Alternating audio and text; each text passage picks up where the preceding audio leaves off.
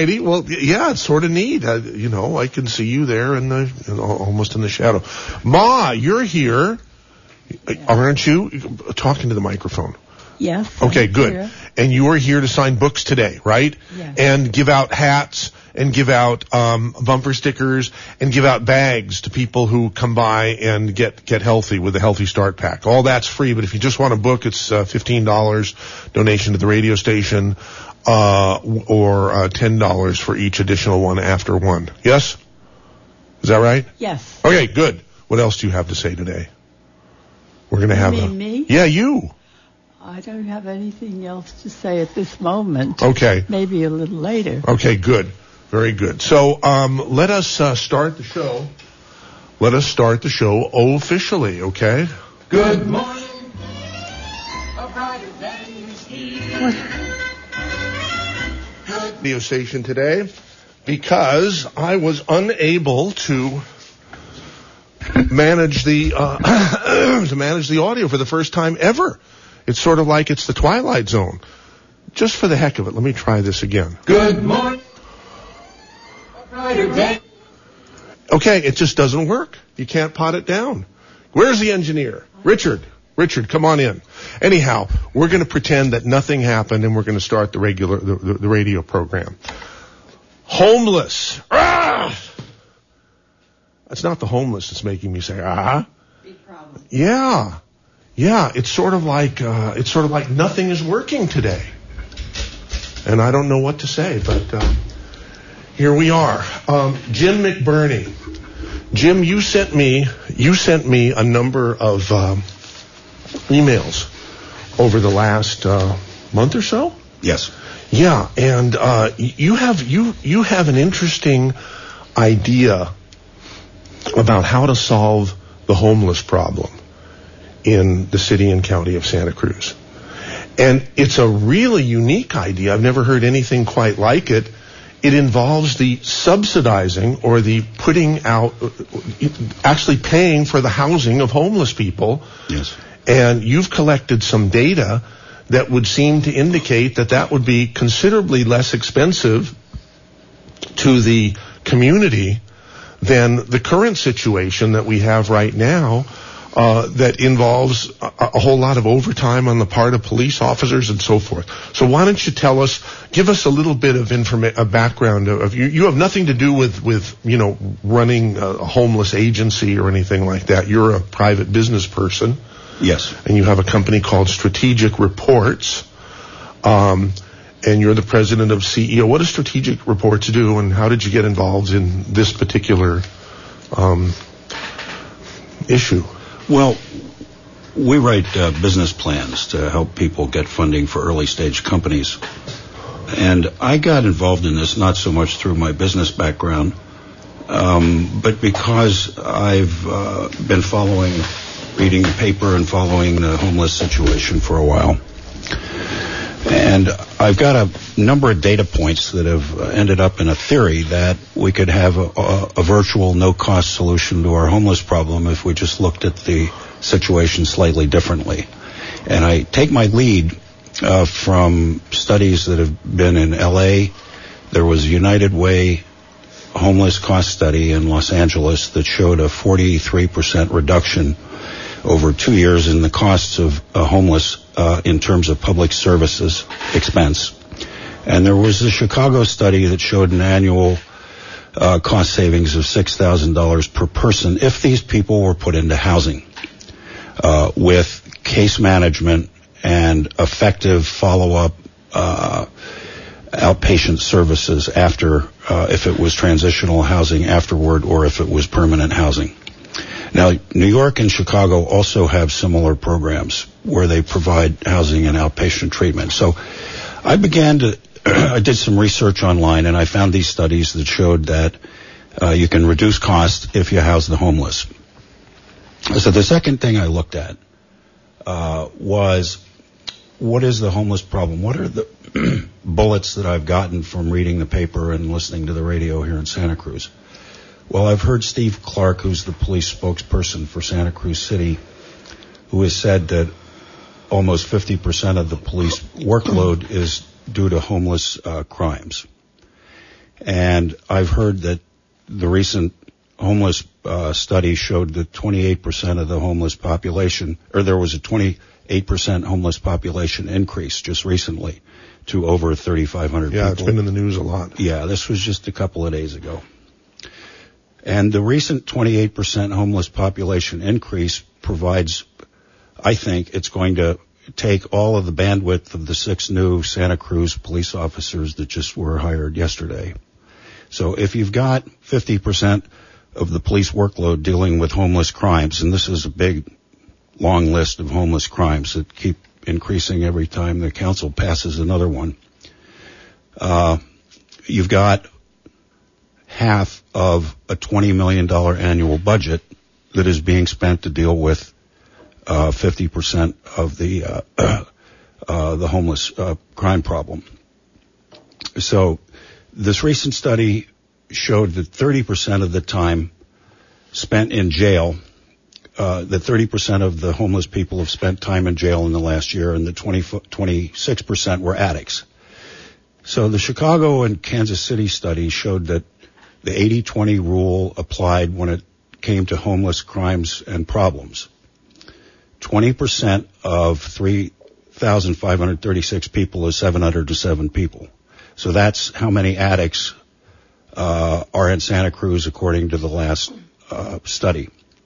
So if they are following the 80-20 rule, then 50% of the homeless crimes, then they're accounting for 40% of 50%, or 40% of the total homeless crimes. So we therefore have a Santa Cruz police budget alone of $20 million a year with $2 million in overtime, $22 million total. And if 80% of half of the police workload, or 40% of all of the police workload, is due to 707 people, that's at a cost of $11 million annually to deal with the problems created by 707 people. So this is $15,600 a year, and I started thinking that if you house these people, it could possibly cost less than $15,600 a year. So there's this additional issue of the revolving door. Jail is something of a revolving door. Rehab is something of a revolving door. The homeless shelter has been called a revolving door, although it devotes all of its effort to putting people into housing. The city attorney has said they don't prosecute nuisance crimes because the jails are full. There is success, but no funds in the chronic substance abuse program. And Claudia can talk more about that, but there's no funds for that, although they have a successful way of treating chronic substance abuse people, chronic homeless people rather. And an important fact is that Santa Cruz is 55th most lenient of 59 California counties in prosecution of crime. A 28% homeless increase shows that the door is open. I mean, more homeless people are coming into Santa Cruz. Certainly a 28% homeless population increase exceeds the population increase of Santa Cruz in the last year. Thus, the worst offenders are getting a free ride because of lack of room in jail. So if we made room for the people that are creating the majority of the crimes by putting them in rehab and SLEs and permanent housing, they would be off the street. The police workload would reduce. Police overtime would reduce. Take Back Santa Cruz would be happy because the homeless people aren't in the Evergreen Cemetery and on the streets. Huff would be happy and homeless advocates would be happy because the homeless addicts are getting needed treatment. And property owners would be happy because their property values would rise. So how do we effectively close the revolving door? Because clearly it hasn't been happening. The status quo, the equilibrium in the system has people going in and out of homeless shelters, in and out of jail, in and out of rehab.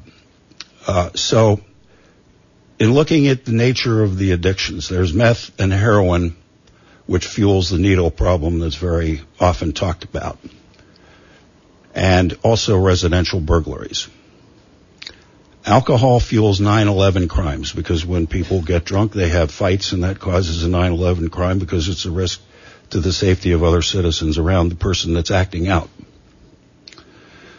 Homeless costs emergency room trips. This is a major expense. This is a fire department expense because when someone has to go to the emergency room, whether for one reason or another, it's a very expensive proposition, and it's paid for by the city. So housing the 707 homeless, and particularly the addicts, would reduce police, fire, and park costs. I've calculated that the total police, fire, and parks overtime for both the county and the city is $4 million. So if some of that would be reduced because of the reduced demand for police, fire, and park services, because there are less homeless people on the streets, then that would be an area that would offset any additional expense to get these people the help that they need. So how do we make space in jail initially? We could make space in jail by releasing addicts who agree to strict outpatient services for their particular flavor of addiction. And those outpatient services would be provided. Yes, it through would. Funding. Where would the funding come from? Well, the funding would come from the reduced amount of police, fire, and parks overtime. If you believe that police, fire, and parks overtime is $4 million a year, and there's a separate financial analysis to do that. If you take homeless people off of the street and put them in rehab and into paid housing, right, there would be less money spent on theoretically you overtime. You wouldn't be trading dollars then. I mean, because that's what it sounds like. You're just sort of trading dollars. But you've said that you believe that the net gain to the services would exceed the additional cost. Yes. And these for providing for providing housing and new services. Yes, that's true, Michael. These 3 or 4 studies I mentioned earlier all have very detailed estimates of the myriad of costs and how they got reduced in Chicago, Los Angeles, Kansas City, and New York. And 2 of those cities have implemented programs based on these studies that house the homeless and significantly reduce the homeless problem. So I wish I had heard more about that, read more about that in the paper, but I didn't. So in terms of strict outpatient services, my thinking is that antabuse is a known way to help recovery for alcoholics and cocaine addicts. And if there was an optional volunteer program, people could be released from jail if they agreed to a strict follow-up outpatient services that involved something like antabuse, where you really reduce the chance of remission, but only if it's strict compliance. The problem with antabuse and a lot of outpatient services is that it's too easy to reoffend. So there has to be an incentive to stop. Antabuse, how do you spell that? Antabuse. Antabuse, and that means again? Well, it's got a technical name. If anybody Googled it, niprazone or promazone or something like that. Oh, okay. Yeah, it basically causes a violent bodily reaction to an alcoholic or a cocaine addict if they drink or take cocaine. So it makes drinking or cocaine, instead of releasing endorphins, it makes it very unpleasant. That's a good idea. Yeah. Well, we have to make sure that once we go to the expense of getting somebody into permanent housing, that they're not just going to get into permanent housing, get some money, and go back out and start drinking and following whatever addiction they've got. So if antabuse worked for alcohol and cocaine addicts, the strict outpatient services, I believe, that would work for meth and heroin addicts would be follicle testing. I think anybody in the drug culture knows that meth can be defeated. The P test for meth could be defeated by buying bags of things that you cleanse your body with in any head shop. They're sold all around town. Uh-huh. The only way to really identify if someone is reoffending or a meth addict is hair follicle testing. So if we had a voluntary program that allowed people to get into housing, but they had to agree to solve their problem through strict outpatient compliance, the new message for Santa Cruz would be, come to Santa Cruz and get on Antabuse, which isn't fun, instead of come to Santa Cruz and have a blast. And get all of these public services and spend time in jail if you need to clean up for a while, get a good meal at the homeless center, et cetera, et cetera. So it sends a new message, and the new message, I believe, would close the door and raise property values, and over time, police overtime would drop, and the police would get to focus on other crimes like drug selling, which is behind the whole homeless problem, or at least playing a major role in it. What a concept. Thank you, Jim McBurney. We have Claudia Brown, who's with the Homeless Services Agency here. So delighted to have Claudia here. At the beginning of the program, I had thought that we're going to have to wait a good 45 minutes to an hour to get you here, but welcome to KSVO. Thank you. It's a pleasure to be here. I cannot wait to hear what you think of Jim's idea. I love a bunch of his ideas. I just met Jim this morning, and we chatted for a minute out in the foyer. And one of the things that is refreshing about his approach is that it really is looking at imagining Santa Cruz without homeless people, which I think is the state that we all really want. You know, it's not true that we've always had this huge population of homelessness. I mean, homelessness is a human problem. Sure. But in the 70s, it really was exacerbated. And nobody knows exactly why, although there's some theories. There's a really good New Yorker article in the last couple weeks about homelessness in New York City that talks about some of the issues that I think we share here in Santa Cruz. What I like about Jim's approach is that he's looking at where communities have been successful in reducing homelessness. And that's really got to be our aim. We can't just take care of homeless folks, which is kind of what the approach in the 40s was, 2 hots and a cot. That doesn't work. It worked when people were homeless for a very short period of time.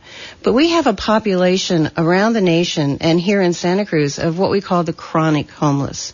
And chronic homelessness is defined as someone who has been homeless for a very long time and has other presenting problems.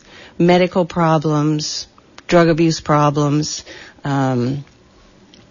emotional or psychological problems. You know, a lot of our vets are in chronic homeless status because they've been homeless for a long time and they have these long-term problems.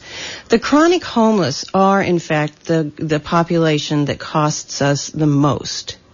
That would be much cheaper to house them. The numbers that I've seen show something like $2,800 a month to have someone out of housing and all the supportive services that Jim talked about. I'm using supportive. I'm putting my fingers in the air in quotes because it's like police and hospital. So it's not exactly what you'd think of as supportive services, but they're expensive. And the studies show that it would be closer to about $800 a month to have that same person in permanent supportive housing. And permanent supportive housing includes all the things that Jim talked about in terms of wraparound services, case management, rehab, medical attention. This is what the Homeless Service Center has been calling for the last year an example of something called a smart solution. And we sort of coined the phrase smart solution in Santa Cruz to say that a smart solution is one that has been proven. And Jim was talking about Chicago and Los Angeles, something we don't have to make up. We can borrow somebody else's research, something that's proven, something that's cost effective, another point that Jim brought up, and something that is measurable. We can see the results. We can measure the numbers of people going into housing, the numbers of people who stay in housing for a period of time, the numbers of people who get into rehab. A couple of examples here locally of smart solutions that the Homeless Service Center, and oh, by the way, Jim was correct when he talks about the Homeless Service Center does not spend $1 if we can't identify how the money that we're spending is aimed at getting someone into permanent housing. We are not interested in palliative care at the Homeless Service Center. We're interested in getting people into housing. And two programs that I think are outstanding examples and that we can use as springboards for this sort of an effort that Jim's talking about is the 180-180 program here and the initiative here in Santa Cruz. A year ago, we said, I say we, a bunch of people, said, okay, we're going to borrow a national campaign. Again, Jim's examples. There's a 100,000 homes campaign that was launched nationally. And what the 100,000 homes campaign said was, in a number of years, I think it was 3 years. I don't remember numbers as well as Jim does, so I'm not going to give you percentages in years. But in a number of years, we're going to house 100,000 folks in this nation, and we're aiming for the chronic homeless, the people who are most expensive and most likely to die if they are left out on the street. And we're going to pick them off one at a time until we get to 100,000, and then we're going to see where we go from there. Santa Cruz wanted to join that effort, got a lot of help and information and support from the 100,000 Homes campaign, and a year ago launched the 180-180 campaign. And the 180 and 180 campaign says we're going to take 180 people off the street and make a 180-degree turn in their lives. And we're going to do this by identifying the most vulnerable people one at a time. And so there was a census, well, not exactly a census. There was an interviewing process where at 4:00 in the morning, an army of volunteers went out into the woods, into the campsites, into the shelters, and walked the recipients through what we called a vulnerability index. Again, a national program. The vulnerability index basically identifies the people who are most at risk out in the world. And then we made a list and we started housing them. We just passed the 107 mark, I think it is, which is hugely successful. These people are in permanent supportive housing. They have the case management. They have the rehab facilities. They have whatever they need in order to stay housed. And so we're on track to getting that 180 people. So this is an example of a smart solution. Proven, measurable, cost effective. The other one is, Jim mentioned hospitals. The Homeless Service Center just recently opened the Recuperative Care Center, where we have, to begin with, we have 12 beds on our campus. The hospitals are funding the operating cost for this. They're delighted with the idea. What they're going to do is they're going to release homeless medical patients to us. Instead of having to release them into a motel or to their cousin's house or places where, on the whole, they don't recover well. They don't have supervision. They don't have case management. They don't have nurses on site. We have all that. So we have 12 beds. Nurses are supplied by the County Homeless Persons Health Project, which shares our facility with us. Their case managers are supplied by the Homeless Service Center. So we get these patients, they're in our care, they're going to recuperate well, they're going to be in case management, so we can start the conversation about drug rehab or alcohol rehab or best medical practices. They have nurses with them, so the chances of them then revolving back into the emergency room are much lower. And the hospitals are so delighted by this idea that they're paying the operating costs. We raised the capital, we got the thing built, and the hospitals are going to pay the operating costs because it's so much cheaper for them. It is, it's cheaper. So these are examples of local programs that are what we call smart solutions that follow the criteria that Jim outlines. Proven, cost-effective, measurable. We can look around the country at communities that have come together to solve this problem and are doing it very well. Isn't it interesting that you only met Jim just a few minutes ago? I know. There's so many of us working on this problem, though. Wow. Yeah, that's great. And there's nothing. It sounds like we might have a solution coming here. Well, it's tricky. It's tricky. You alluded to this. How do you get the money? Because bless their hearts, you know, the Santa Cruz Police, I have nothing but the highest respect for the Santa Cruz Police. I've spent time talking to Rick Martinez. He really gets it. He gets the problems, and he's as frustrated by them as the rest of us. Is he a police sergeant or? He's deputy chief. Oh, okay. He and Steve Clark are the deputy chiefs. Okay. And at least I think that's right. If one of the callers knows better than I, they can call in and tell me. But they really have. We're lucky. We have a compassionate, caring, sensible police force. They want to do their job, but they want to also treat people with respect. And their hands are tied to a certain degree. We are getting some transfer. That's why one of the things I'm so excited about the RCC is we are getting some transfer of funds. The hospitals are not spending the money; they're giving it to us. And what Jim suggested was the police wouldn't have to spend the money; they could give it to us. And I say us, I don't mean me. I mean just the solution. Almost solution related, yeah. Right. Yes. Okay, you're listening to the KSCO Saturday Special. My name is MZ. It's, 27 minutes before 11 a.m. We're going to be on the air right up until noontime, as we always are. It's an audience participation interview program. The topic today is how, finally, to solve the homeless problem here in Santa Cruz. And we've got an idea that's been advanced by Jim McBurney, who is here in the studio with us. Claudia Brown is also with us. She's from the Homeless Services Agency here in Santa Cruz. We invite your participation. Phone number to call to get on the air is 831-479-1080, 479-1080. Or if you want to participate via email, you can send an email to mz@ksco.com. We already have a caller who's been on the line for a bit here. Let's bring up Rory in Watsonville. Hey, Rory. Welcome to KSCO. Thanks for waiting.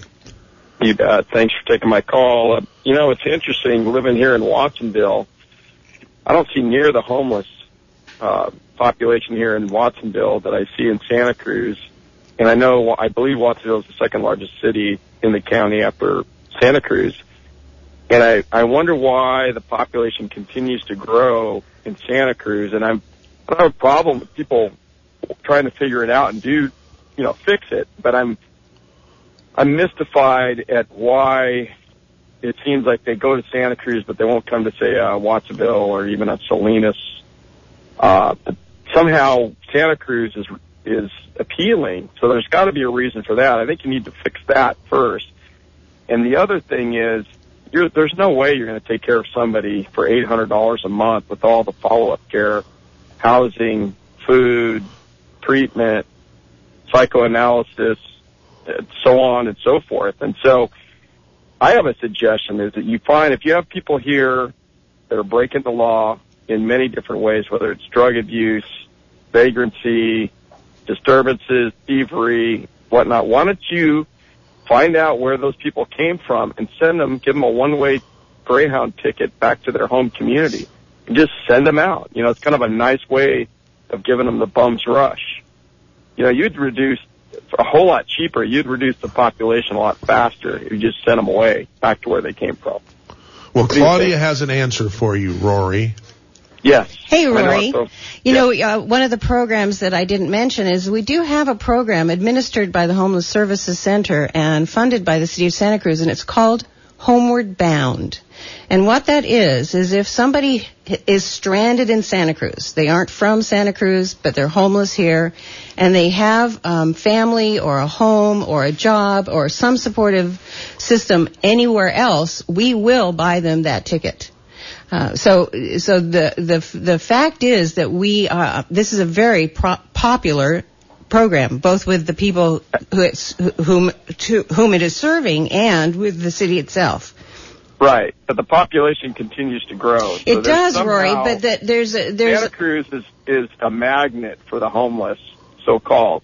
And I see a lot of young people that are completely out of sorts. And I don't know what, obviously they came from busted homes somewhere else.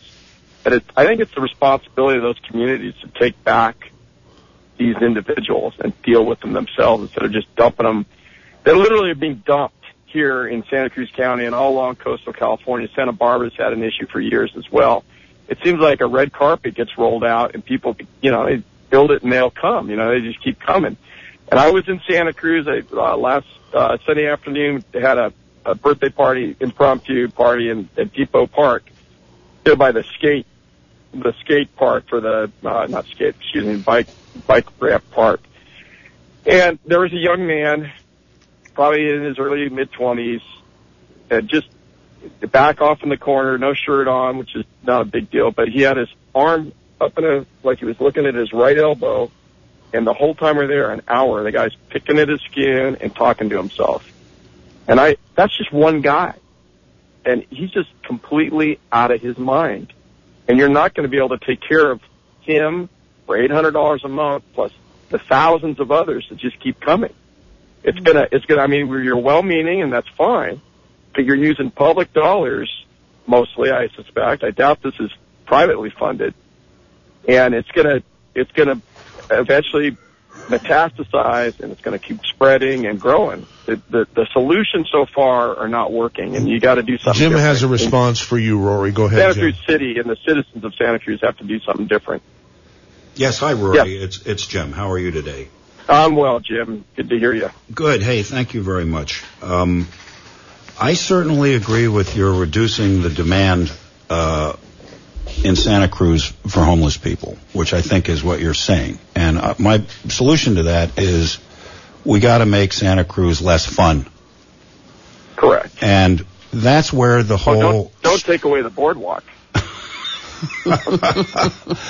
I meant less fun. Less fun for the right people. Less I fun. know, I'm just kidding. Well, what about the left? Yeah, this is where the stopping the revolving door by strict outpatient services and case management and compliance comes in. This is where an abuse is not fun. Come to Santa Cruz and have a blast. Get in the revolving door system, pick up your food stamps, etc., and get high all the time. That's fun. What's not fun is having a stricter judiciary, having a stricter police prosecution of nuisance crimes. Amen. And putting folks on an effective way of solving the core problem, which is their addiction. And we talked about how to do it for using antabuse for alcohol and cocaine addicts, follicle testing for meth addicts, and other treatments for heroin addicts. Does antabuse work for the meth crowd? No. It just works for... The guy I saw last Sunday afternoon, at least my son tells me, I don't know. I did my time smoking pot back in the day, but I didn't take speed or anything close to what they're doing now. But he said, "Oh yeah, that guy's on meth." I mean, he's out of his mind. Yeah, antabuse is FDA approved, but only for alcohol and cocaine. There are other outpatient services that are needed to deal with meth. Meth's a particularly addictive drug with a 90% remission rate and very hard to cure. But once Can they again, cold you turkey need... you on that?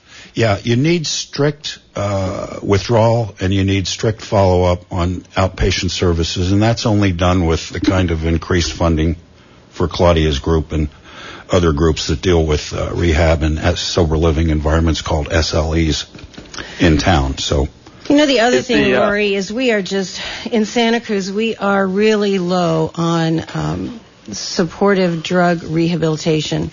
A lot of homeless folks would actually get off drugs if they had rehabilitation available to them, but they can't pay $8,000 a month, which is about what it costs.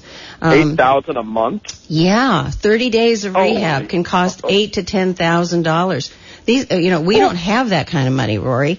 And so even if a homeless person, I have many cases of homeless folks that have been to our campus who would be more than willing to go through rehab if we could find them a bed, and we can't. And that's one of the things that Rick Martinez spoke to at one of the public safety task force meetings, as I recall, was this whole idea of we need more rehab. The other thing that's come up is we need fewer alcohol outlets. Santa Cruz is swimming in alcohol. I don't remember what all the numbers were, but the police were talking about how many alcohol outlets we have, and how to start slowing that down.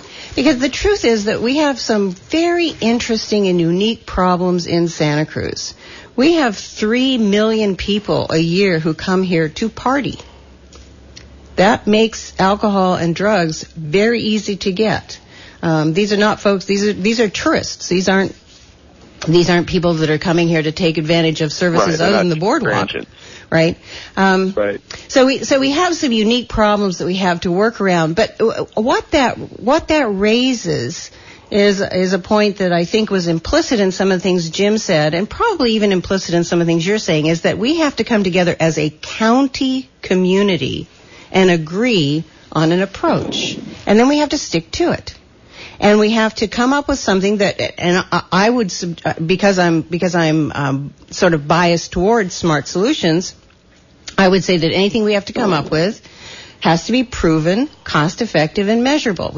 There is so much research done on homelessness, which is a sad truth because it's a big problem across the nation.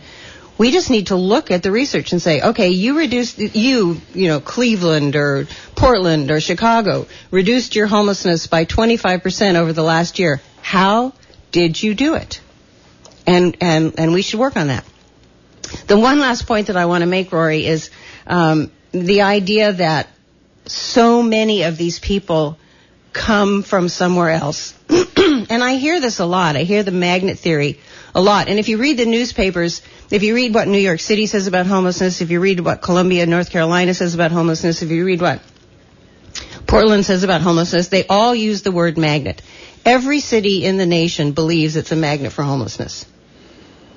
We're not all magnets for homelessness.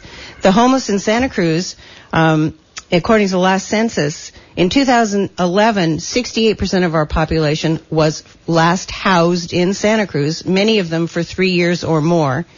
And this last census, 72% of the folks that are homeless came from Santa Cruz. And when I say came from, I don't necessarily mean born here, although a lot of them were. I mean last had a house. They owned a house or rented a house in Santa Cruz when they became homeless.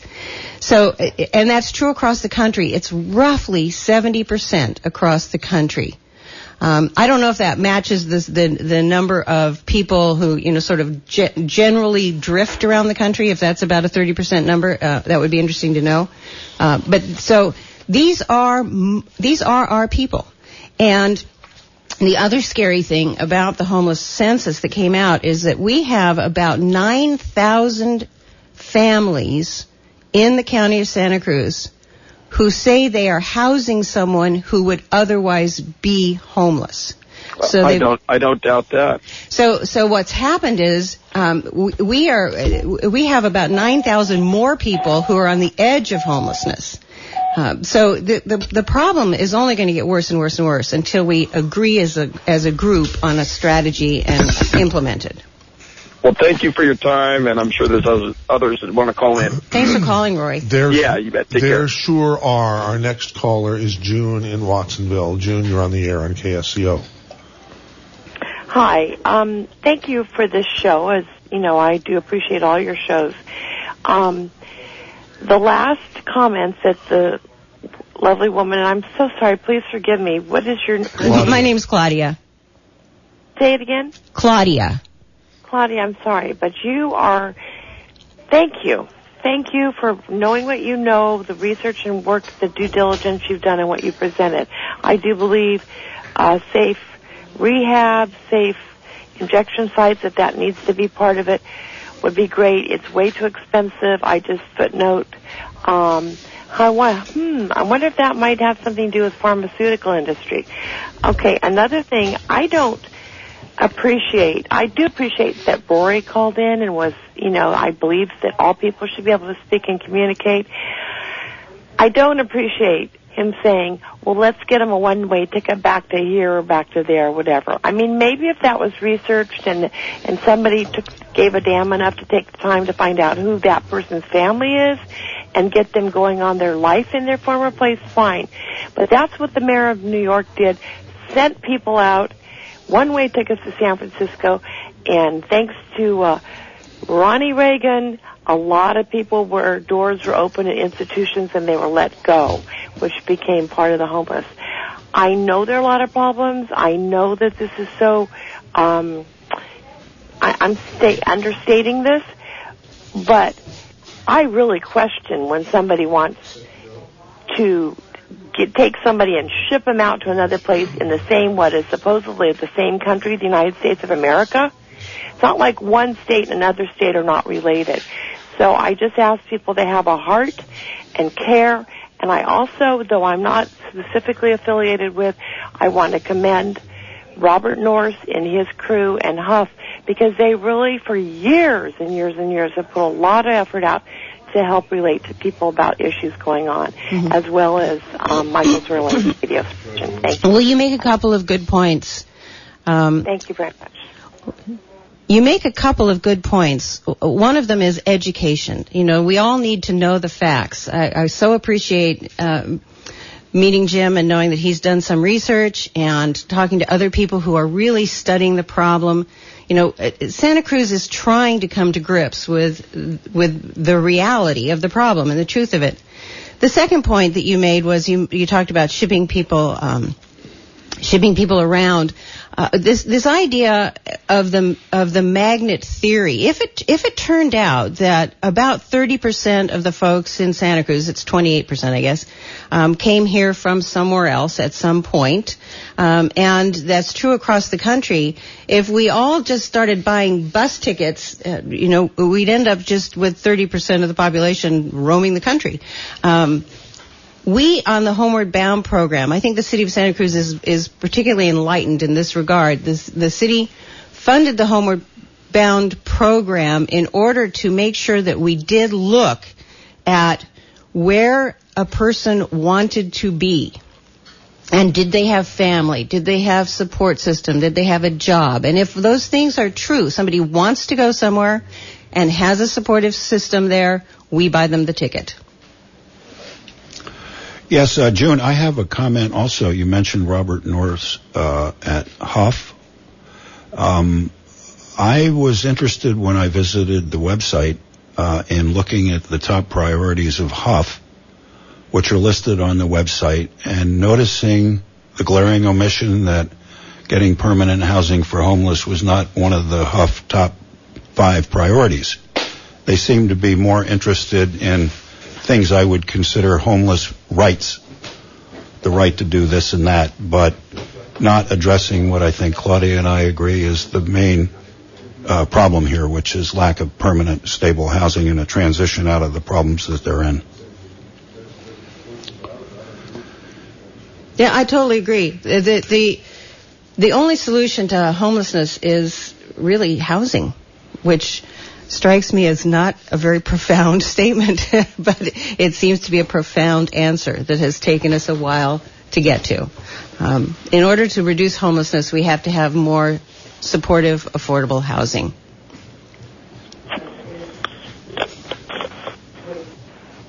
Okay, we have a pregnant pause here. I'm sorry, ladies and gentlemen, we're having some technical problems today that's really unfortunate here.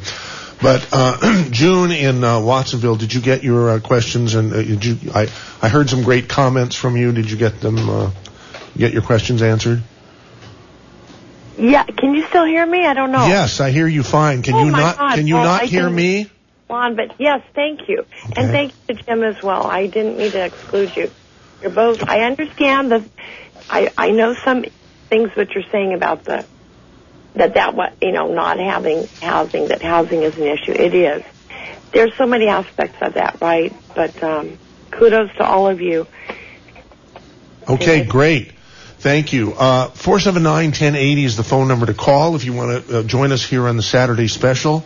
We're talking about solving the homeless problem, and I think we're making some pretty good steps forward here in this direction. And we would like very much for anyone to participate in the program here.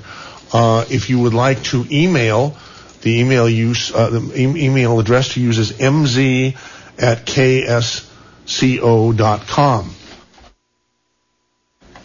Okay, our computers are not working at all, so I'm going to use my iPhone to read the email here that, my gosh, it looks like there's being sent to a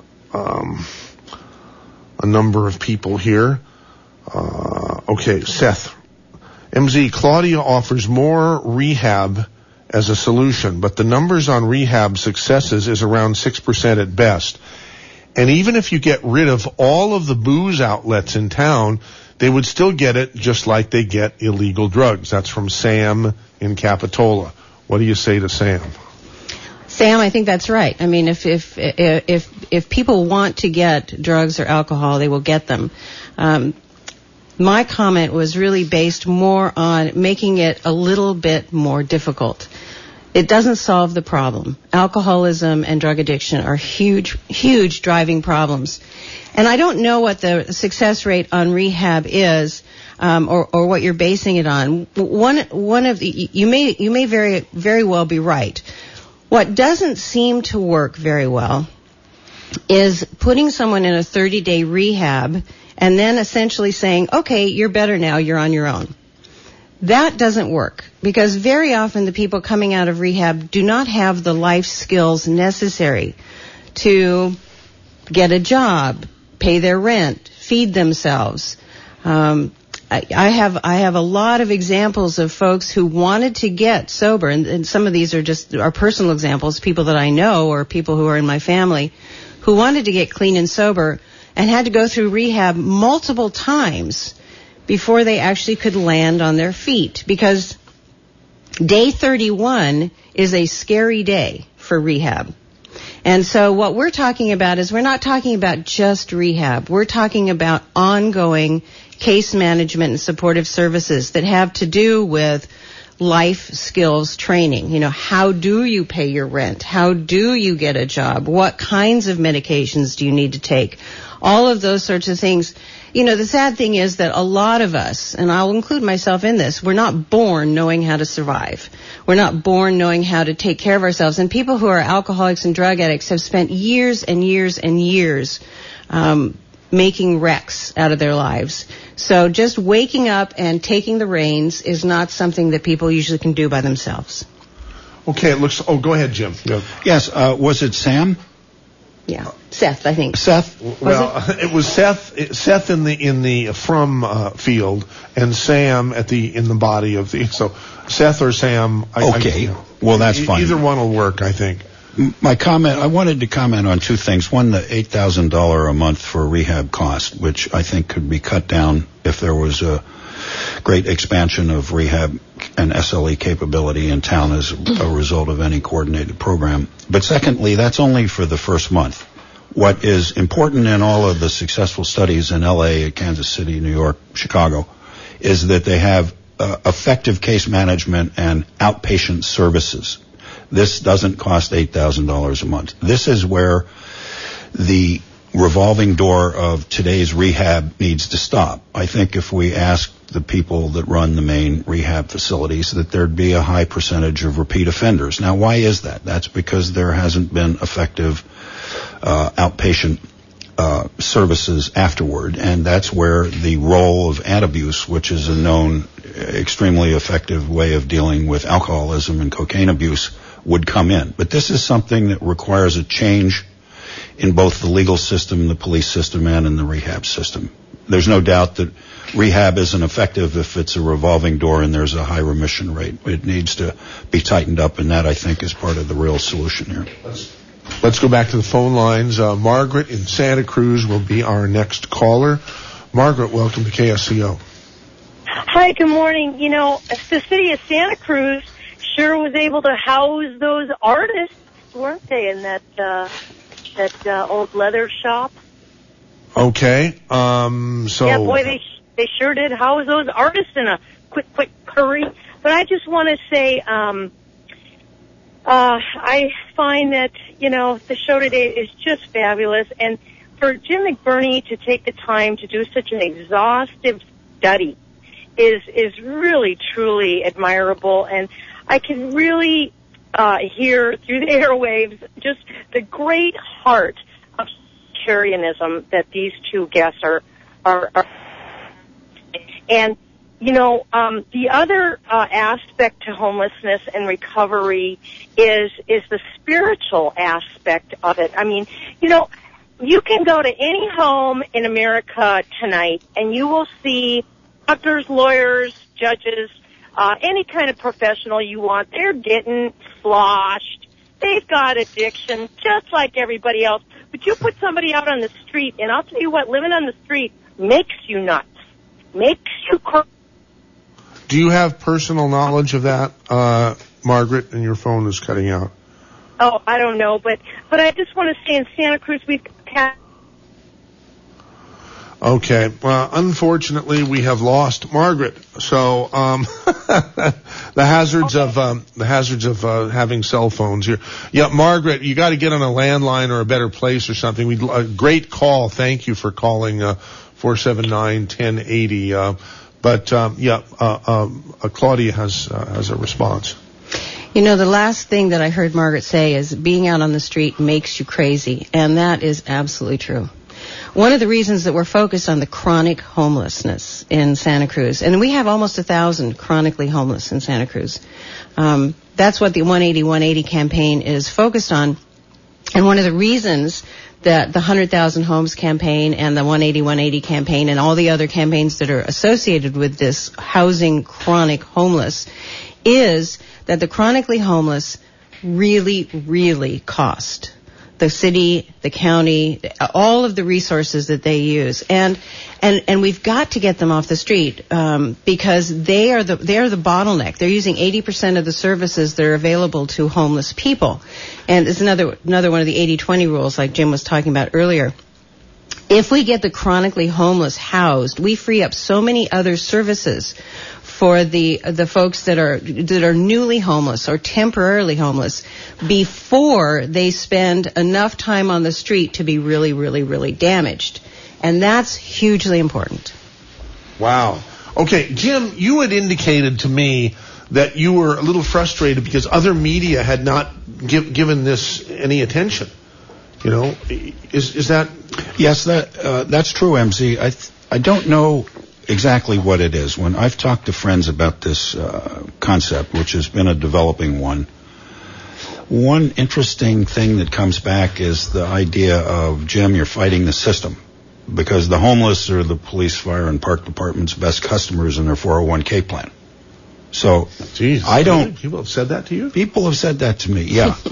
And I don't think that's necessarily the case because I have a very high respect for the Santa Cruz County and City Police, Fire, and Parks Department, and I don't think any of them would rather get $1 of overtime rather than solve the problem of the homeless people that are causing the problems and causing them to waste their time.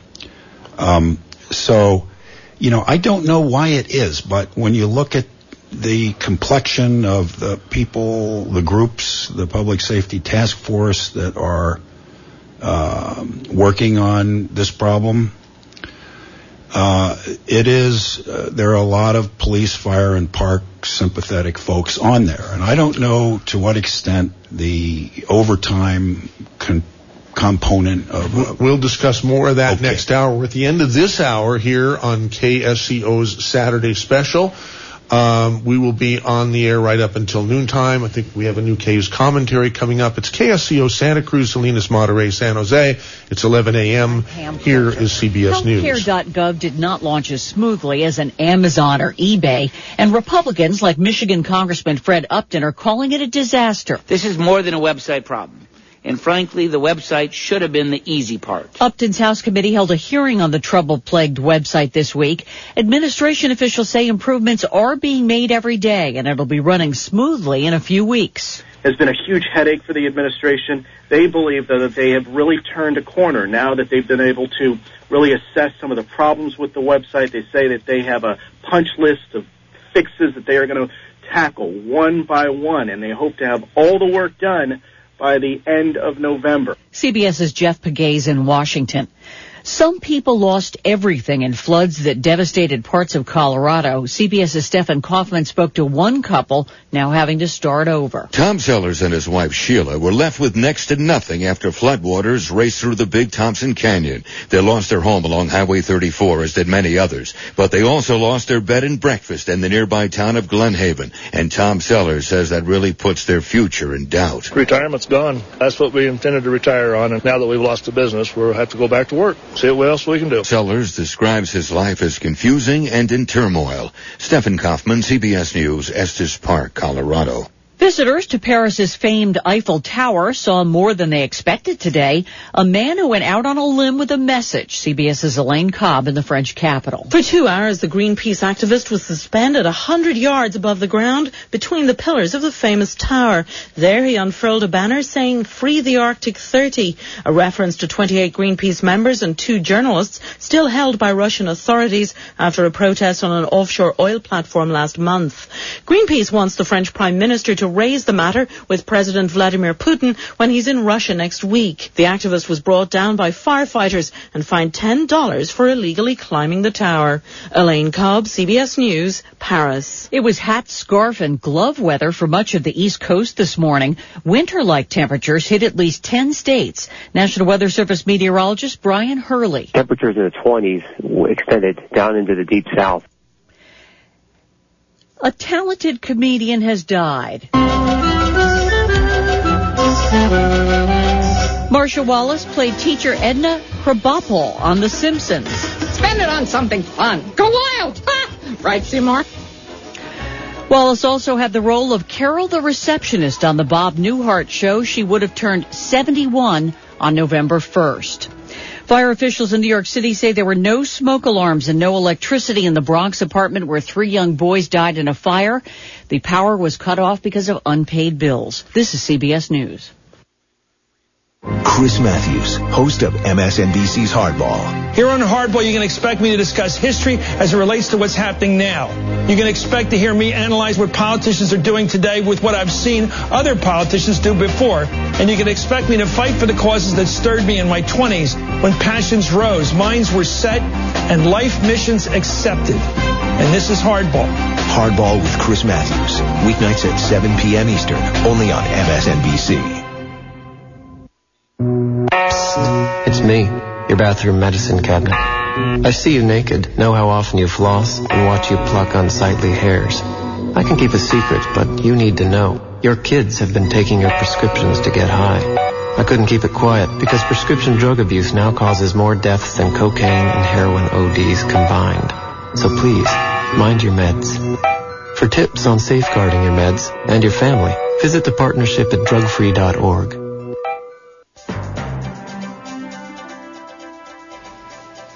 Good morning. You have tuned in to KSCO AM 1080, Santa Cruz, San Jose, Salinas, and Monterey, as well as KOMY 1340. It is now 4 minutes and 15 seconds after 11 a.m. on a beautiful Saturday morning of October 26th, 2013. Aaron Shore here bringing you your local King of the Hill traffic and Central Coast weather. Taking a look at your roadways, I am happy to report no signs of any accidents and or traffic delays.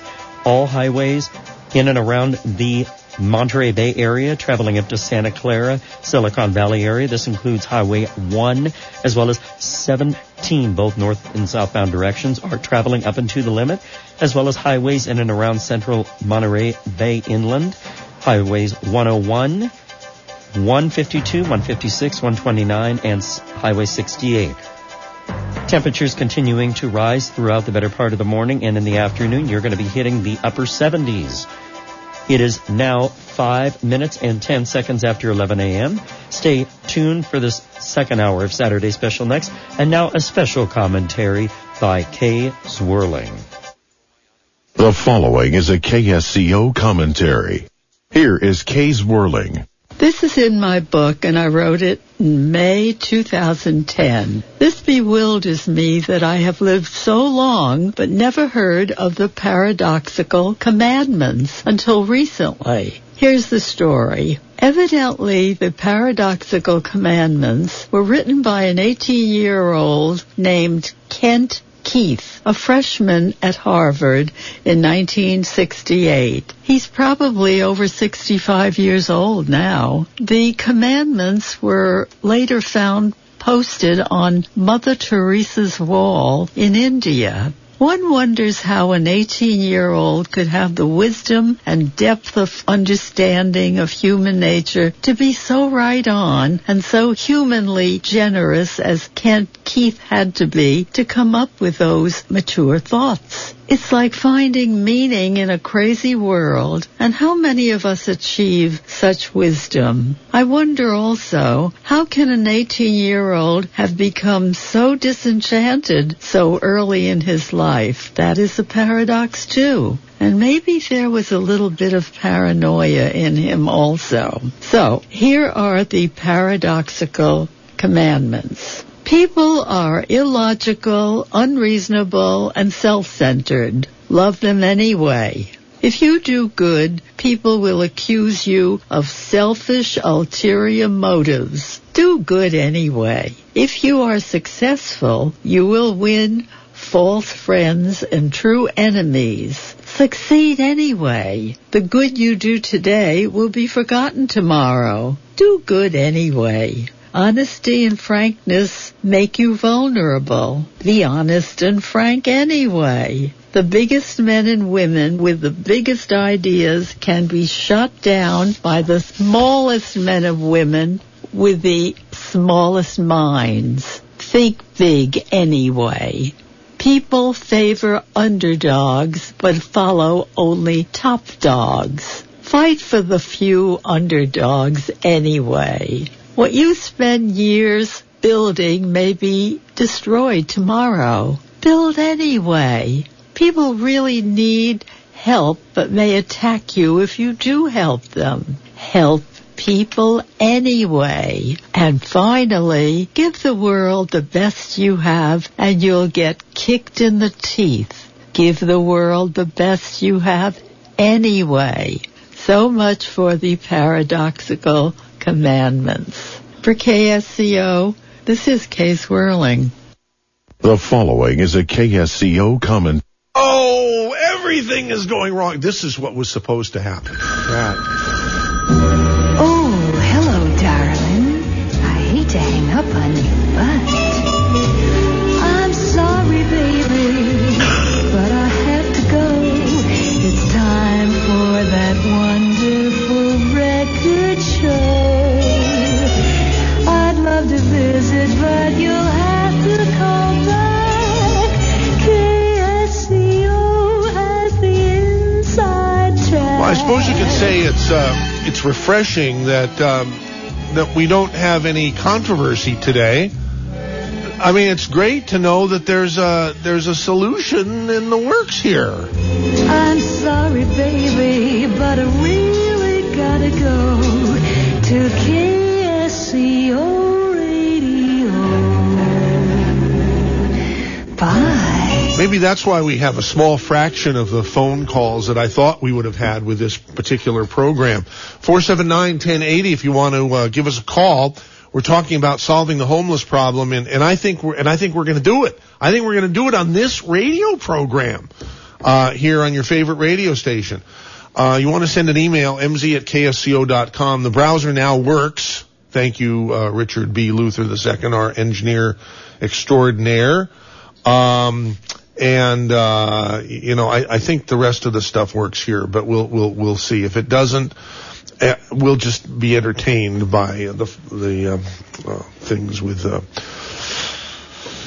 live radio. Alrighty. So how do we get the ball rolling here?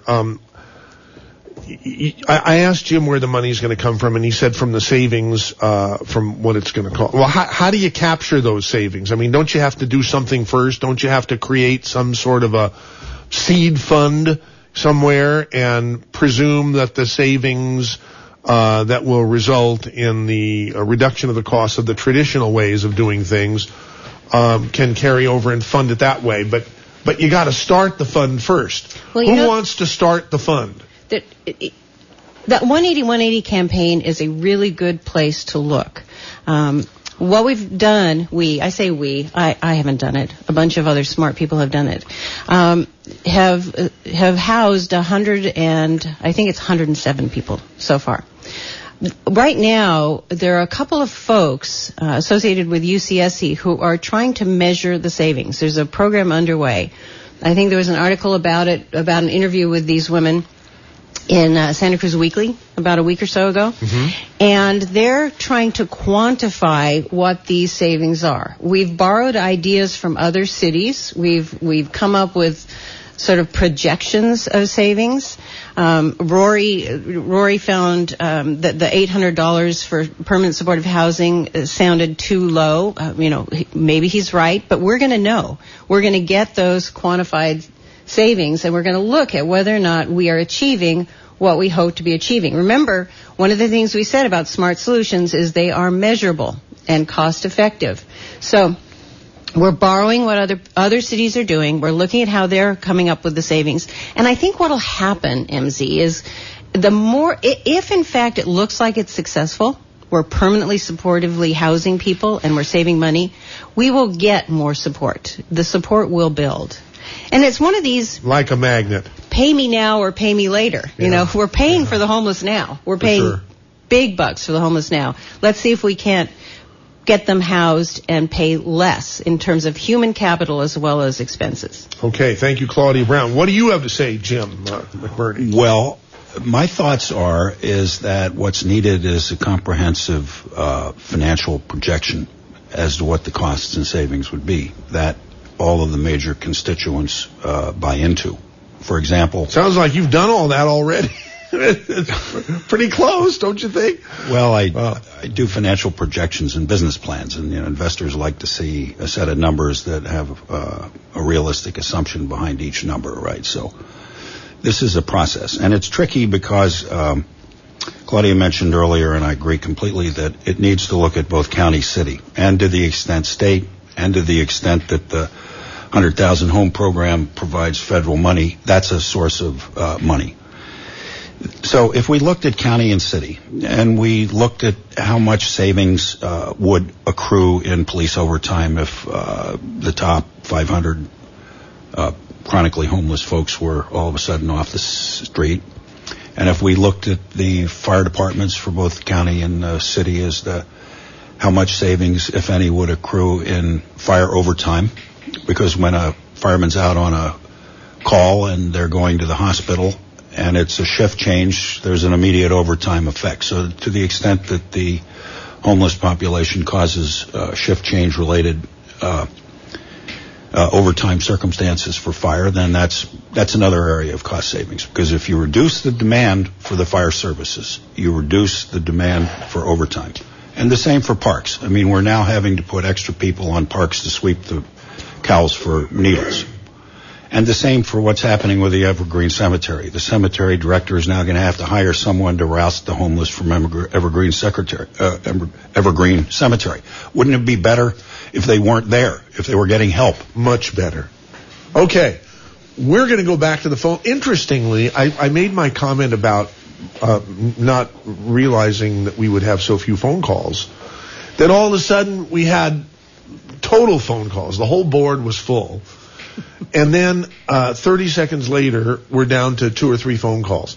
So anyhow, 479-1080 is the phone number to call. In area 831, if you want to get on the radio with us here to discuss the homeless solution for a change, instead of the homeless problems that we usually discuss. And we have plenty of space here on the line. Now, Jill in Aptos, welcome to KSCO, your favorite radio station, yes? Jill? Oh, pardon me. I'm sorry, I didn't know your name. Thank your favorite radio station, yes? Absolutely. Good. I realize that money is a part of everything in the society that we live in these days. Money. Exactly right. So yeah, as Jim is saying, and Claudia, things have to be analyzed and looked at how much money is and do cost comparisons and all that. But there are many layers to this onion, to this situation of things that need to happen to help all of us, to help homeless people. But I'd like to say one thing that is maybe underlying, but I'd like it to be more overt, is that the one consistent thing that needs to be amongst all of us is respect. And it's respect for homeless. If they're homeless, it's not because they're, or the dirty this or that. They need to be respected. What's happened in their lives, and I want to say that a part of any program that you're doing, there needs to be this umbrella, as far as I'm concerned. I'm a teacher and an educator, and that is to find out, individually care enough about the people to find out what the heck happened. Why are you in this situation? Yeah, I understand, as Jim said, that a lot of people say, we don't want housing. We like living out in the open or whatever. But what happened? How did they get to that point? We know if you do research in prisons, you find that, more than 90% of the people in prisons have lack of or no serotonin or endorphins. Those are the neurotransmitters and chemicals that you need in order to be a happy person. So I would probably think that a lot of these people don't have that either, and we need to care about that. We need to realize they are respectable people. They need to have fun. They need to have rights. And please hold that word respect as the overlying thread for everything we do. What a great call. Thank you, Jill in Aptos. That really added to the program. Really appreciate it. Next caller will be none other than Thomas on Summit Road. Hi, Thomas. You're on the air. None other than Thomas. Hi, Michael. Hey. I just want to commend you for having this program. It's incredibly wonderful that we're addressing this issue. Well, Jim McBurney is the real guy who should be commended, because he sent me the emails a long time ago, and I just didn't get around to making it happen until yesterday when I realized I didn't have a subject for today. So, anyhow, thanks to Jim. You made it happen, and thank you, Jim. I second and third and fourth what that woman said. For this man to give his time and energy and knowledge for this problem is very commendable. And the woman also, and that last caller, how can I follow? What a wonderful call that was. She touched on a little bit on one of the things that I want to bring up, and I'm going to bring this up out of personal experience. In that I come from an alcoholic family, which is an addictive problem. And I'm 63, by the way, and I have that problem because it somewhat comes in families, whether it's genetic or what. And it's in some of my nephews and nieces. And the point that I want to make is that there's a diet, nutrition, biochemical aspect to this problem that I don't think is being addressed effectively. And the reason I say that is because I was, in the past, an alcoholic, and I can now drink when I want and stop when I want. And I'm no longer an alcoholic. And common knowledge is that once you are, you always are. That's just not true, and I'm living proof of it. And the thing that I did different was spent, 25, 35 years studying food and nutrition and how that relates to making us healthy and happy. And that's related to the last lady's call about the serotonin and the other thing that makes us feel good and solid and safe in the world. The part of the problem, I firmly believe, is the diet we've created in America, and that's based on economics as opposed to nutrition. When you got people's brains being trashed by junk and they're not getting the proper nutrition, they're not going to create those serotonin and other things in your brain that make you feel well. I did that. I spent my life studying how to do that, and I did that. So I just want to say that that's something that I didn't hear addressed except from the last caller, and I think it's part of the long-term solution that maybe somebody needs to look into and study. And I would offer to anybody my personal experience and knowledge on that level of it. Well, how does one get in touch with you then, Thomas, on Summit Road? The way you want. Could I give your phone number? Hello? Hello, I'm still here. Oh, okay, yeah, because you were cutting out here. Can I give your phone number? I have it here on the screen. You certainly can. Area 831-227-9888. 1919. That's Thomas on Summit Road who wants to help. Yeah, go ahead, Claudia. I think Thomas makes an interesting point. Health is definitely compromised when you're homeless. You know, sleeping out in the rough is not. I mean, unless you've got all the right equipment and you're on a camping trip, it's just not a healthy place to be. The homeless are very often suffering health problems, and that's that's actually one of the ways we get our arms wrapped around them, because the Homeless Persons Health Project is very often the only place the homeless population has to go, and it's right on the campus with the Homeless Services Center. So when people come in for a health-related issue, an injury, an illness, then that's our opportunity to meet them and start the casework process. So that's one entry into the Homeless Services Center. The caller before who talked about dignity, I couldn't agree more. It's very hard to like or feel respect for some of the people we see wandering around. Rory, I think it was Rory, talked about the guy talking to himself in Derby Park. That's scary. Nobody feels warm and fuzzy towards people like that. They scare us off. But this idea of human dignity is hugely important. And one of the things we're doing at the Homeless Service Center is we're participating in a national program, the HMIS system, which is the Homeless Management Information System, where everybody who uses our services will have a card, and we will have met them. We will know their names. We're trying to know the names of all of the people we serve so that we start having a relationship with them. What a great idea. That's part of being treated with dignity. You are not just a person out there. You are Sam or Jim or Claudia or Michael. And we know who you are, and we know why you're there.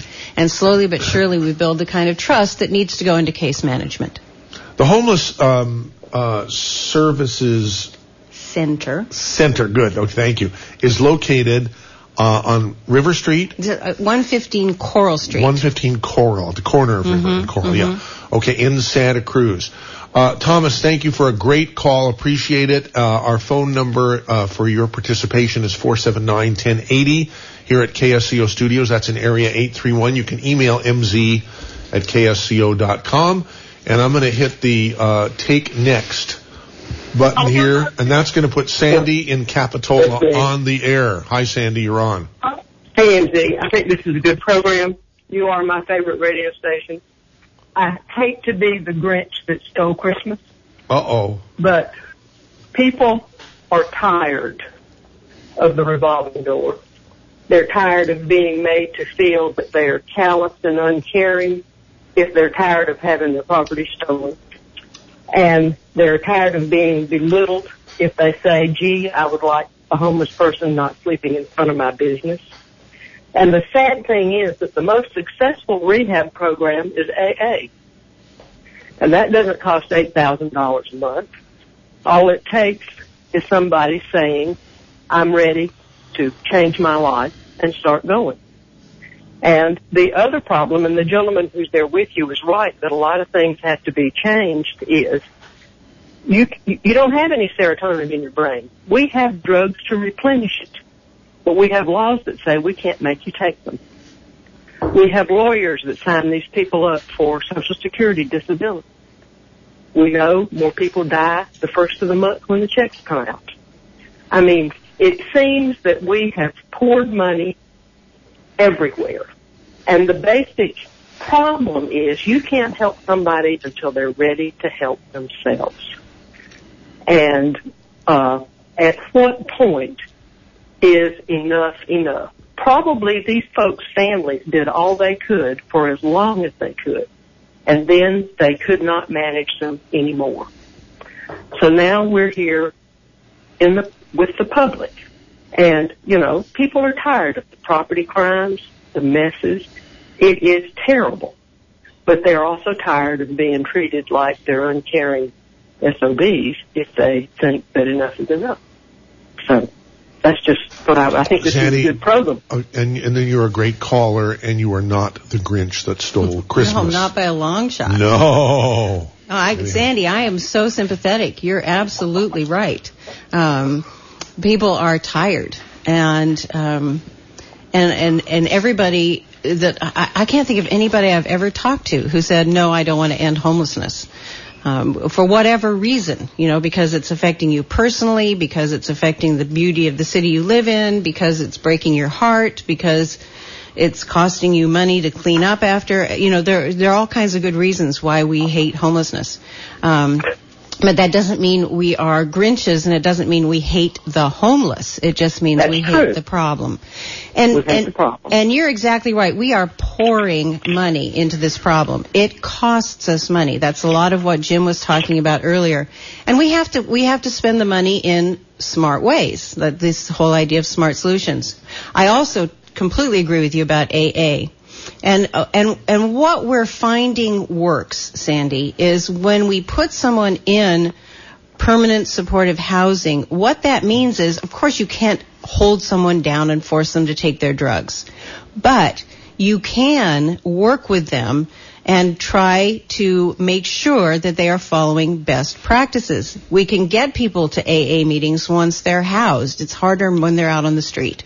We can get people medication once they're housed and they're under the care of a doctor. It's harder to do when they're out on the street. So once we get our arms wrapped around these folks, we have a pretty high success rate. And the thing about what you said about families doing the best they can, absolutely. I'm sure families have done the best they can. But most of us who are parents, and I'm in that number, are not professional caregivers. We're just good parents. And so sometimes what we need professional help to get these folks on their feet. But how long, let's use Lindsay Lohan. Money is no object. A great example. How many times has she been to rehab? All right. And she has the finances and the wherewithal to keep lawyers employed and all other things. But if money were just the issue, she would have been cured a long time ago. Yeah. But Excellent point. Go ahead, Jim. Hi, Sandy. Oh, hi. Hi, it's Jim. I'm so glad you brought up the legal dimensions here of the problem. You made the comment that you can't make people take any particular drug. Right. I wanted to mention that regarding antabuse, which is part of what I suggested as something we should relook at. And I say relook at because it's fallen out of favor in the legal community and the judicial system because of two reasons. One, there's an issue that any voluntary program may in fact not be voluntary if it's just an alternative to incarceration. And the second issue that is brought up against antabuse, or what I consider effective outpatient treatment, is that antabuse, because of the reaction of an alcoholic getting sick if they drink and throwing up, can be challenged on the grounds that it's cruel and unusual punishment. Now, I recognize that we're going to need a holistic solution, something that looks at the legal, the criminal, the pharmacological, the psychological, the physiological solutions that we've talked about. This is a major holistic solution needed from both an individual and a societal point of view. And the fact that we have one of the brightest set of legal folks in California in the form of Bob Lee and his prosecutors, and in the form of the district attorney, Mr. Barazone, or the city attorney, Mr. Barazone, I believe that we can come up with a legal voluntary program where people elect to participate in a compliant aftercare program after rehab that would be effective and that would help stop the revolving door. Your points about AA is very important, and your points about the revolving door are also very important. Well, there's a drug there. I think it's naltrexone. I've been trying to remember the name. There is a, it's a narcotic or an opioid antagonist that you can give to people who are addicted, and people who have professional licenses, if they want to keep practicing medicine or nursing or this sort of thing, are required to take it. But one of the problems to keep their license But one of the problems is making them stay compliant. Yes, that's stopping the revolving door. And that's stopping the revolving door, and you have a big hammer for these folks. So it's, it is a tragedy. And, with Obamacare, we clearly are going to have rationed health care. And if you don't think I was the Grinch that stole Christmas before, you're going to think I'm the Grinch that stole Christmas now. This may not be worth the effort and the resources. One head is nodding in the studio. Is the other head isn't? Oh, the other head is thinking. The other head is thinking. Well, my nodding was basically that Obamacare is going to take over the cost of a lot of this come January 1. So a lot of that's another source of funding. I mean, for aggressive outpatient compliance therapy after rehab. I don't think you're nodding. You're nodding. Hold on a second, Sandy. So, Jim, your nodding was not necessarily in agreement with what Sandy said that come January when Obamacare kicks in. No, I was agreeing that it's going to be good because it'll remove the costs from the local hospital. Finally, a little controversy here on KSCO. I mean, it's nice to be positive. It's nice for everybody to agree that there's a good solution finally. But Sandy, did you just hear what Jim said? I did hear what he said, and I don't know how Jim is, but I have a mother who is 90. And I can tell you that there's $700 million of savings out of Medicare. I think my 90-year-old mother is more deserving of care than someone who has had countless opportunities to straighten themselves out and hasn't done it. So these are the kinds of choices that we're going to be forced into looking at. And if Obamacare funnels money out of, I don't know, do you have good knees and hips? Would you rather have your hip replaced or your knee replaced or see this go the other way? Well, Sandy, you're talking about the issue of Obamacare from the fact that it might cut into Social Security funding, which isn't at all what I was talking about. I was looking at this strictly from a financial cost projection point of view. We have a reality which this country is facing. It's a legal program. It is going to happen. It basically taxes the young and healthy in exchange for people who have problems like our chronic homeless folks and our addicts, and it is a reality. So it's a budgeting assumption that will come up with a number come January 1 that the costs that are being borne by the local hospitals are now going to be borne by the government. Well, and from the standpoint of medical care, yes.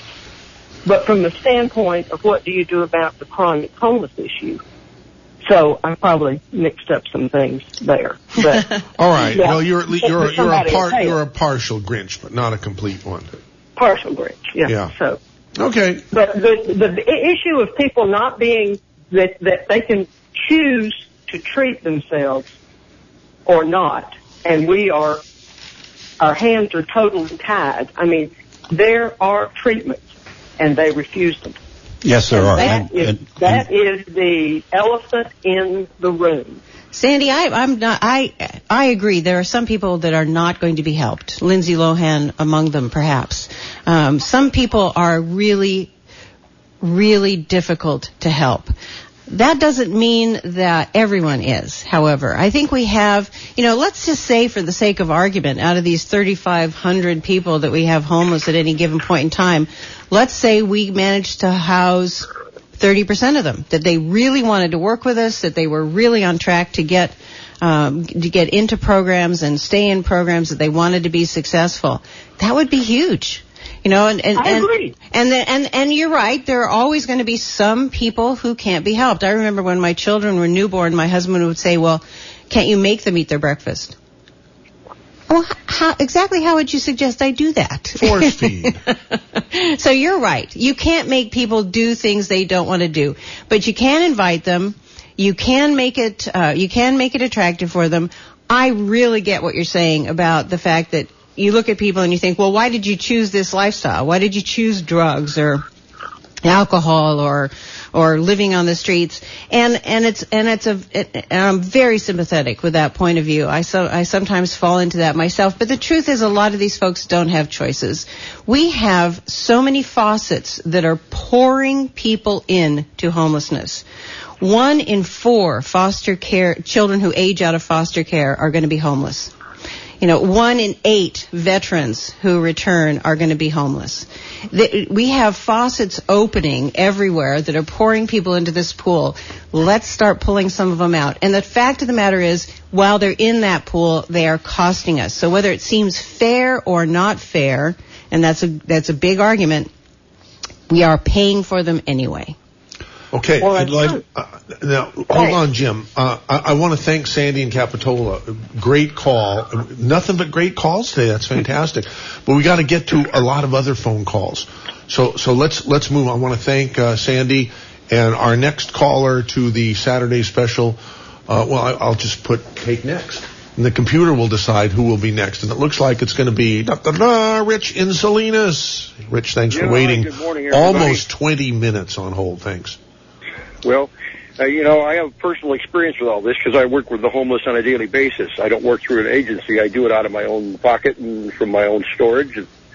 And just last night, I had an alcoholic come by last night, and I talked with him for about an hour about getting into a program. As he keeps telling me, he's not a leader. He's a follower. So to try to get him leading the horse to water, it's kind of difficult. He wants to go. He just got released from jail because he did some petty theft, first time in 10 years, out of Walmart. And so he goes in, does his few days in jail. They released him. He has $700 restitution, which he'll never be able to pay. And he has to do one day of community service. He didn't do the community service because he's an alcoholic. So now he wants to go to jail, serve his time for the 1 day and 14 days for the $700. And that's his solution to getting clean and sober. And I said, then what? Then you come right back out and do the same thing with your same friends and you don't change. And I suggested, let me talk to the public defender you had, see if you can get a court-ordered program, because he can't afford a program because they're $6,000, $8,000. Sun Street here in Salinas is probably touted as the best in the area. And they have a 25% success ratio. That's a 75% failure ratio. And they have people sneaking drugs in over there because I've taken people over there. I knew people who were in the program. So the problem is that every one of these homeless addicts that I deal with, and I should say this, every one of the homeless people that I know are addicts, alcoholics or drug addicts, or both. They do that because that's the only thing that gives them any happiness in life. At least that's the way they think. They have no way out of the system. They're not trying to get out, even though they would like to get out, and they want their independence. Getting into a housing program of some kind, they're still going to do drugs unless you solve their drug problem or get them off their addiction. Matter of fact, Dr. Wallach said he had a protocol for getting people off their addiction. You ought to talk to him and see what that is. That might be something useful. Yes, hi, Rich. It's Jim. Yeah.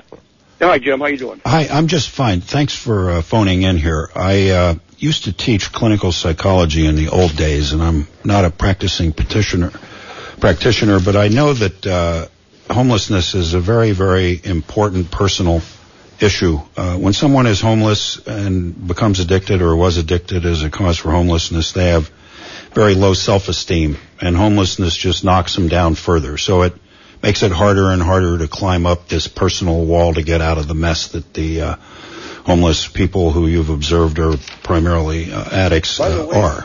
When they are down, they keep getting kicked around. Yeah, no, that's true. This is a very, very bad personal hole to dig yourself out of. So homelessness also is a biochemical issue. It's a pharmacological issue. It's a dietary issue, as I believe Thomas mentioned earlier. It's a psychological issue. And it's a genetic issue because alcoholism has been shown to be a factor in a genetic factor. So it requires, as Claudia has mentioned earlier, medical help and a holistic approach to all of these different disciplines in order to help people rebuild their self-respect, get out of the hole that they're in, and solve their problems. So, and it started with them wanting to change. They have to get to the point where they're so sick and tired of what they're doing that they actually will make the attempt to change. And that still makes it not perfect. There's no guarantee it's going to work. But you're going to have to get rid of addiction before you put them into housing. Otherwise, they're just going to bring their drugs back. That's right. The people who do get checks, disability checks or some kind of check, they're broke the 5th or 10th of every month because the first thing they do is go get their drugs or their alcohol. And their friends, by the way, are not their friends. These people all steal, lie, cheat, and whatever they can do, right? Con people. And they'll do it to their friends first, the ones they're doing drugs and alcohol with, because they're the easiest target. If they can't get it there, they'll get it from other sources. I know somebody who steals from a regular business 3 or 4 times a week, and he's been caught twice. Instead, if he doesn't get caught again, he goes back to prison. But he keeps doing it for the last year. He hasn't been caught. And he's making $50 to $80 a night at $1,200 approximately a month. He's making more than I get from my VA pension. Well, if they had an option that they believed would work, which is the kind of program I think we're all talking about putting together, it's going to be much a higher probability of them agreeing to go along with it. You know, I would suggest one thing, though, is to take these subsidized checks away from them every month. I know one guy who's in debt into the next check, $500 every month, and then he pays back to the dealer, and then he's back in debt, $500 for the next check. But take the money away so they can't buy the drugs. That might cause more crime. But if you give them money and they go out and do the same thing you don't want them to do in the first place, you're giving them money to be a drug addict. Makes no sense. Mm-hmm. All right. Listen, Rich, you made a wonderful, nothing but wonderful calls today. How was it? Yeah, it's been a bunch of great calls. This is terrific. Yeah, this is what talk radio, responsible talk radio that serves the community should be all the time. Rich, thank you so much for your call to the Saturday special. Also want to thank Major Success for the email that says no veteran. Let's start with homeless vets. No veteran should ever be homeless or jobless. That is the entire email from Major.Success. mz@ksco.com is the email address to use. 479-1080 is the phone number to use. And I want to remind everybody that Kay is still here. A gentleman came by earlier in first hour and was thrilled to be able to sit down and talk with Kay, have a personal session with Kay, and he picked up one of her books. It was great. So Kay will still be here till a little afternoon today if you want to come on down. And we do want to run those. We're going to take a little break here, and then I'm going to thank our other regular sponsor for the Saturday special. After you run these, is it 4 spots? And it's all for various KSCO things, okay? Go ahead, take it away, Aaron. So these bag ordinances are a real pain in the rear, yes? Who can remember to bring their own bag whenever you buy stuff at a store? Well, we at your favorite radio station have a solution that should solve this problem once and for all. Our new, high-quality, made-in-the-USA, industrial-strength, reusable KSCO canvas tote bag. Pick up yours today at KSCO Studios, 2300 Portola Drive, Santa Cruz. Only $10.80 each. Proudly carry it with you everywhere to let all know how intelligent you are. I need to remind you about hats, KSCO hats. The greatest high-quality flex hats you will find anywhere. Easily worth $25, but you can have yours in a choice of vibrant colors for only $10.80 each. Come by KSCO Studios and pick up one or more hats during business hours. Wear it everywhere and be admired by all intelligent people. Very comfortable, very stylish, very smart. Don't delay. Get your precious, precious KSCO hat today. Stickers. Let's talk about stickers. KSCO stickers. Gorgeous red, black, and white stickers designed and printed by Shirt Crafters, our official KSCO promotion gear production company. Put these stickers anywhere you want to make look better. I'm serious. A KSCO sticker makes anything look better. Come get your free stickers at KSCO Studios, 2300 Portola Drive, Santa Cruz during business hours. Pick up our terrific, useful KSCO canvas tote bags while you're here. They're only $10.80 each and very useful. Get yours today. Do we have a deal for you, our wonderful KSCO listeners? Through the end of this month, you can get a beautiful KSCO made-in-the-USA canvas tote bag containing a coveted KSCO hat, a K's commentary book, a KSCO bumper sticker, and a KSCO sticker, a $60 value for only $25. Come by our KSCO studios at 2300 Portola Drive, Santa Cruz during business hours and take advantage of this very special promotion. Books, Kay's KSCO commentary books. Do not forget about these cherished gems of wisdom you have heard broadcast by my wonderful mom, Kay, for the past 15 years. The books are now available at $15 each for the first one, $10 for each additional book purchased at the same time at KSCO Studios, 2300 Portola Drive, Santa Cruz. Think of the holidays coming up, or get the book for free along with a free KSCO hat with the purchase of a Healthy Start pack at KSCO Studios, 2300 Portola Drive, Santa Cruz.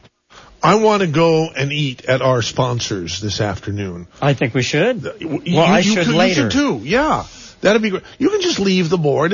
Put the station on automation. It should be fine. Let's not do that. Then we'll all go to the California Grill in Freedom, corner of Freedom Boulevard and Airport Boulevard. Wonderful organic food. The salad, I'm going to drool all over the microphone here. The thought of the salad with wonderful organic salad with all kinds of ingredients, right? That just make your mouth water. With their chunky, tangy tomato Italian house dressing. Oh my God! And don't forget the Reuben sandwiches. There's just and don't forget the special skirt steak. Oh, there are so many things. I want to go there right now. Forget the rest of it. It's been a great show. We've solved the problem. But actually, we do have Al in Boulder Creek and Kurt in Scotts Valley and Joan in Carmel and Claudia and Jim right here in the studio. So we better just carry the program to the end. By the way, Code Lee at AOL.com. Oh, Arthur says, good morning, Michael. One of your listeners mentioned Ronald Reagan's closing of all homeless shelters 40 years ago. Folks in those days were sympathetic to the homeless and mentally needy folks being, I think the term they used was warehoused. Now we are demanding that the new, in quotes, needs be met in the same old way, making homeless living shelters. The pendulum doth swingeth, and that's from Arthur, a.k.a. Code Lee at AOL.com. Thank you for that email. Who's next? I'm going to say take next and let the computer decide. Once again, that would be Al in Boulder Creek. Welcome to KSCO, Al. You're on the air. Yeah, hi.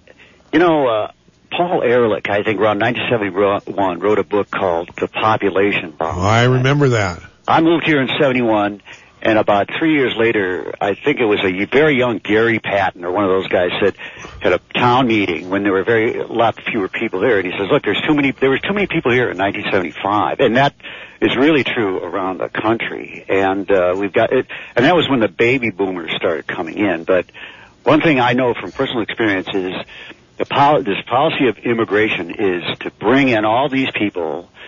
And what that does is it drives down wages and it drives up housing costs. And that probably has a lot to do with the homeless situation. And this is true in the entire country. I was replaced by a guy that came from some other country who would work for a fraction of what I used to get. I'm a professional mechanical engineer by trade. And fortunately for me, I have a pension, but this is...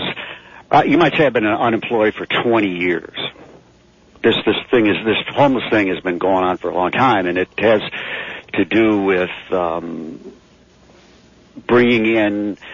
Well, it had the baby boom, but when you bring people from Asia and Europe and all these other places, that has a tendency to drive down wages and increase. And again, you bring a lot of people in. They need a place to live. So I was wondering if anyone would care to comment on that. Who cares to comment on that? Well, there's... let's Jim to turn his mic on. There's some hope of an immigration bill by December. It's very controversial. It's one of those things that we're going to have to work around whether it passes or not. there's probably some causative factors that are involved, as the caller from Boulder Creek points out. I don't really know what the cause and effect is. I'm sorry, I don't know that much about immigration and population movements. But what I will say is that low wages and unavailability of jobs, this economic downturn that we've been in for some time, is a huge contributing factor to homelessness. No matter where people are from. Our homeless population is not largely made up of immigrants. Our homeless population, if you look at the latest census and you look at the breakdown by population, as I said, 72% of the people were last housed in Santa Cruz, and then there's a population breakdown by age and by ethnicity. What we've got, however, is a downturn in the economy that's making jobs much harder to come by and much easier to lose. And so that's a huge factor. All right, we have Kurt in Scotts Valley and Joan in Carmel on the phone. Stay there, please. We'll get to you very quickly here. Dick Landon has sent an email last hour, 40 minutes ago, earlier this hour. Homeless stats. MZ1, by the way, not one city, county, police, fire, or whatever is on a 401k plan. That would be a dream to the beleaguered taxpayer. 2, once again, I am drowning in bureaucratic stats. Local homeless percentage has grown from 62% to 70%, but our county increase in 1 year is about 1,000 additional cases. So is it an 8% increase, 80 people that are new local homeless, or is it way, way, way more, as your first stat would suggest? And 3, really? Non-local homeless is the same percent increase this year to year moving to beautiful downtown Detroit as Santa Cruz? All right, that's from Dick. Just food for thought here. We only have 9 minutes remaining in the program. Actually, fewer than that. So let's go back to the phone lines and take the next caller, which will be Kurt in Scotts Valley. Welcome to the KSCO Saturday Special, Kurt. Hey, MZ, thanks for taking the call. My only comment is, and I'm not trying to sound mean-spirited, but we are going to, as a country, continue to have long-term unemployment.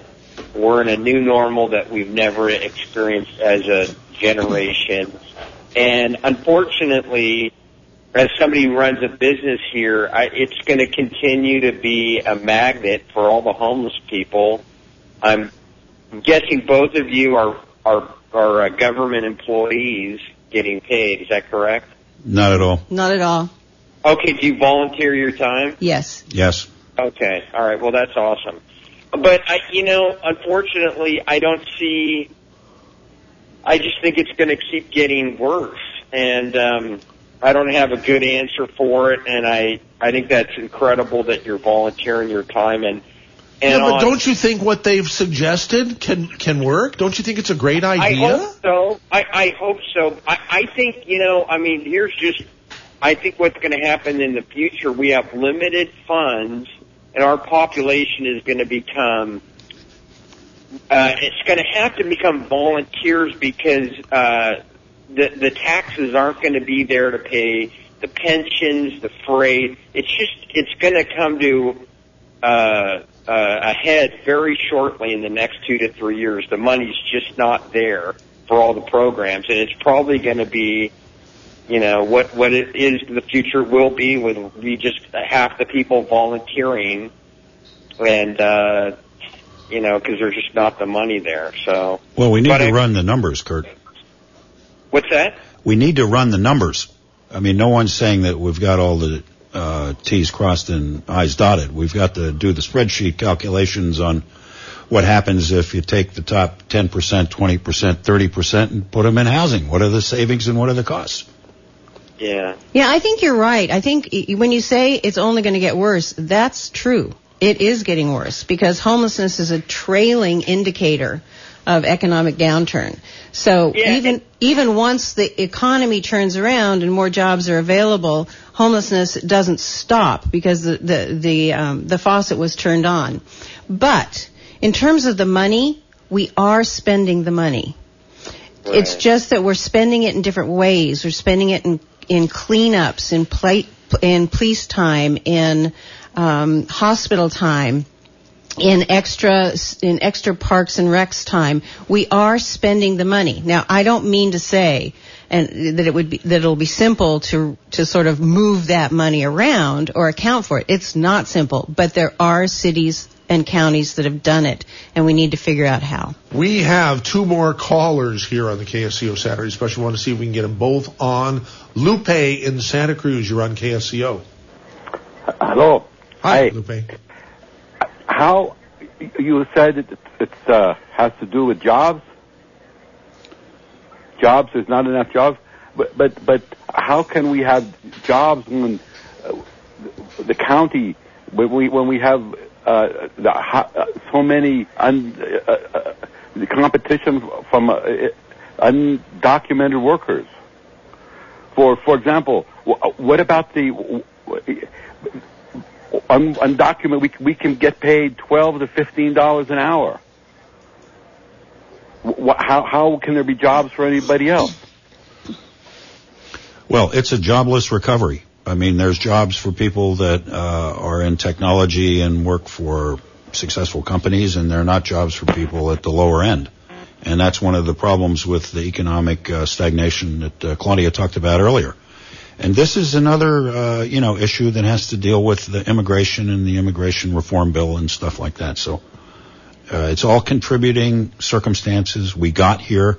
It's in an equilibrium situation right now, and I think we need to do something to break the equilibrium in a constructive way with programs that are measurable and verifiable.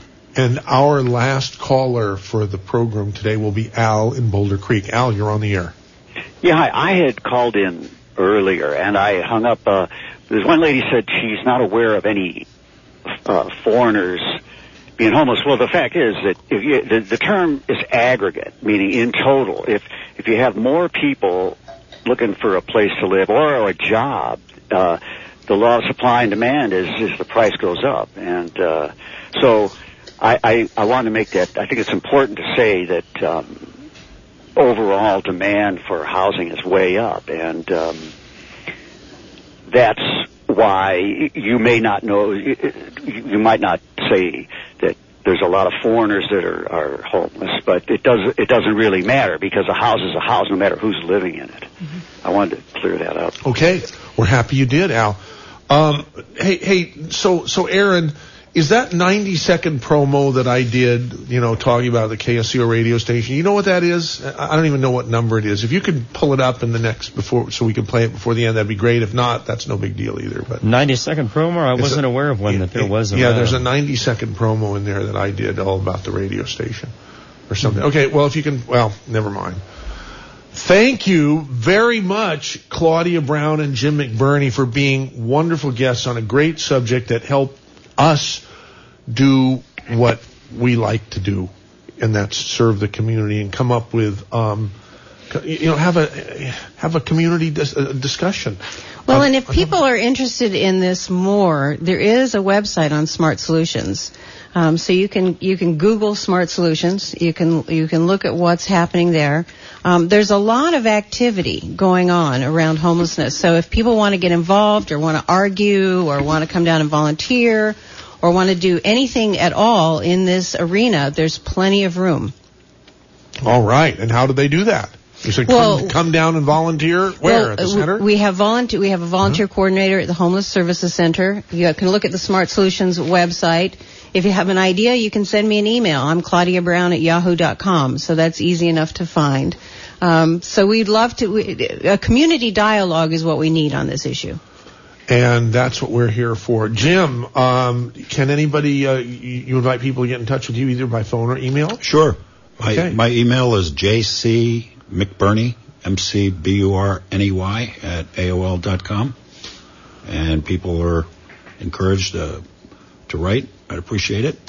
I thought we made some progress today, and I enjoyed very much meeting Claudia and Michael. And I have never visited the homeless center at Coral and River. You need to do that. Come down with me. I absolutely do, and I absolutely give me a call. will. I'll give you a tour. Oh, that would be fantastic.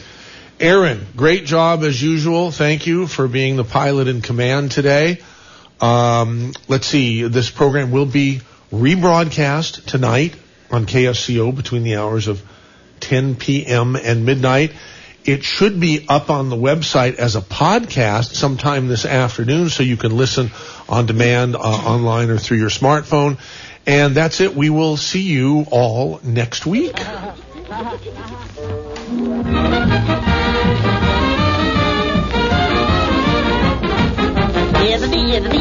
That's all, folks.